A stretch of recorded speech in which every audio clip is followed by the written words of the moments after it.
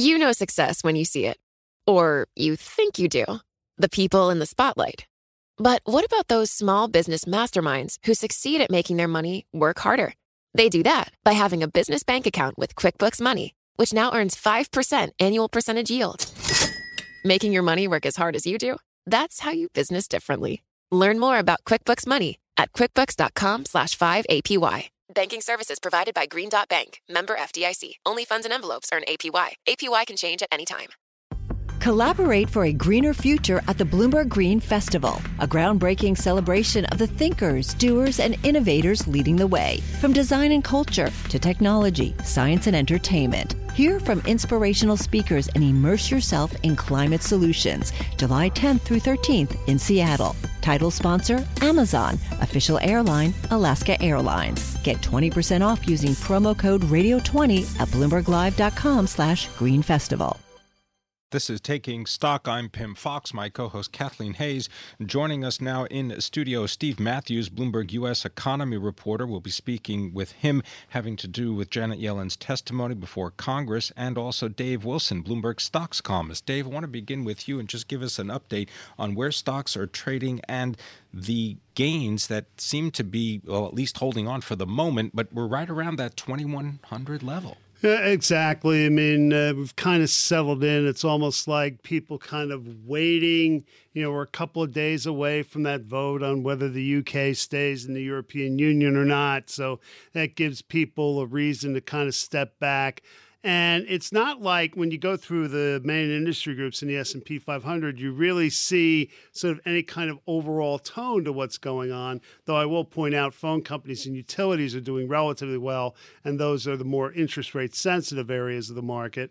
You look at what's down, and it's sort of a grab bag. Healthcare, the consumer discretionary category, which is media companies, retailers, and you name it, and raw material producers. So, it's not like you're really getting a whole lot of a message out of today's trading, except people kind of hanging on and waiting for things to unfold as the week progresses.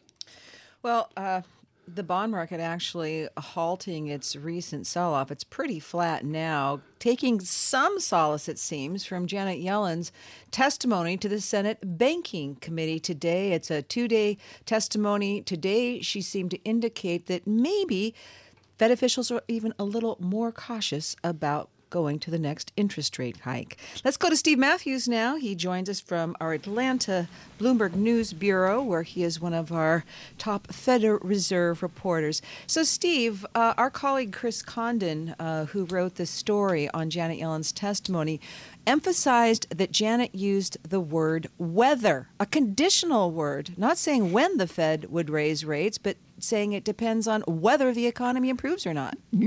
Kathleen, I totally agree with your analysis. Yellen's testimony today was definitely on the dovish side.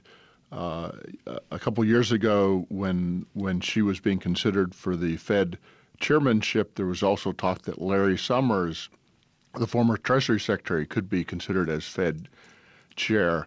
And it turns out we don't have Summers, but Yellen has adopted some of what Summers is saying about secular stagnation. She believes the economy is stuck in a low-growth rut, and that we could be in a low-growth, low-productivity regime for some period of time. And in those conditions, you're going to have, very low interest rates for a long period of time. And, that was kind of the takeaway she talked about in her prepared testimony. She kind of gave a nod out to prominent economists that she didn't mention, believing that the growth outlook is really dim, but that was an evident mention, evidently referring to Larry Summers or to Robert Gordon, the Northwestern professor who's been a proponent of that same view. So it was very interesting. Kathleen, she also spoke specifically about the income of the median income of African-American households, saying that is still well below the median income of other U.S. households. Is that also aimed at a specific audience, the Congressional Budget Office maybe having a role there? Well, actually, that's a good point, though, Pim, that the Fed isn't responsible but for these income disparities, but certainly keeping the economy going and jobs growing is, and she answered that, Steve, didn't she, in answer to a question. Of course, she's a labor market economist. She's very sympathetic to these things, maybe even more than some other Fed chairs. What's the significance of that to you? And not just a question, but how she answered it. Do we get any light on Fed policy from it? I'm not sure it means a lot for Fed policy other than the fact that she is very worried about various groups, and she specifically said she was worried about unemployment among African Americans, for example. And to the extent that you're worried about individual groups, I think that would say that you would err on the side of being easy as opposed to aggressive in terms of raising interest rates. But she made the larger point that, and she didn't quite put it this way, but she could have turned to the Congress and say, why are you looking at me? It's not my issue. It's your issue. I mean, because it's really fiscal policy that deals with job training and the ability of people to get jobs. And she made the point that what's happening is you have more technology, which is requiring more skills in the workforce, and globalization. And those are trends that Congress needs to address, not the Fed. Okay. Dave Wilson, for the stock market, did Janet Yellen answer their question today? Well, you look at the way that the trading has gone, and it's not like you can really take away sort of an overall direction based on what she had to say. I mean, S&P 500 basically fluctuated within an 8-point range while she was speaking and answering questions. Went from the low of the day to the high of the day. It's trying to creep back toward the high at this point, but nothing really conclusive. I mean, there's plenty coming down the line. It's going to get investors' attention.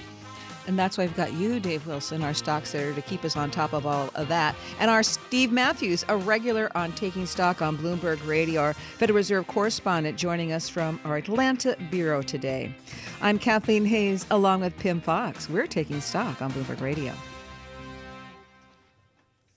Success. It's discipline. It's teamwork. It's the drive and passion inside of us that comes before all recognition. It's the best of each of us made better by the best in all of us. It's what Stifel's been doing for over 130 years. And it's why Stifel is one of the fastest growing global wealth management and investment banking firms in the industry. Stifel. It's where success meets success. Start your journey at stifel.com. That's STIFEL.com. Stifel Nicholas and Company Incorporated, member SIPC and NYSE. Collaborate for a greener future at the Bloomberg Green Festival, a groundbreaking celebration of the thinkers, doers, and innovators leading the way. From design and culture to technology, science, and entertainment. Hear from inspirational speakers and immerse yourself in climate solutions. July 10th through 13th in Seattle. Title sponsor, Amazon. Official airline, Alaska Airlines. Get 20% off using promo code Radio20 at BloombergLive.com/Green Festival.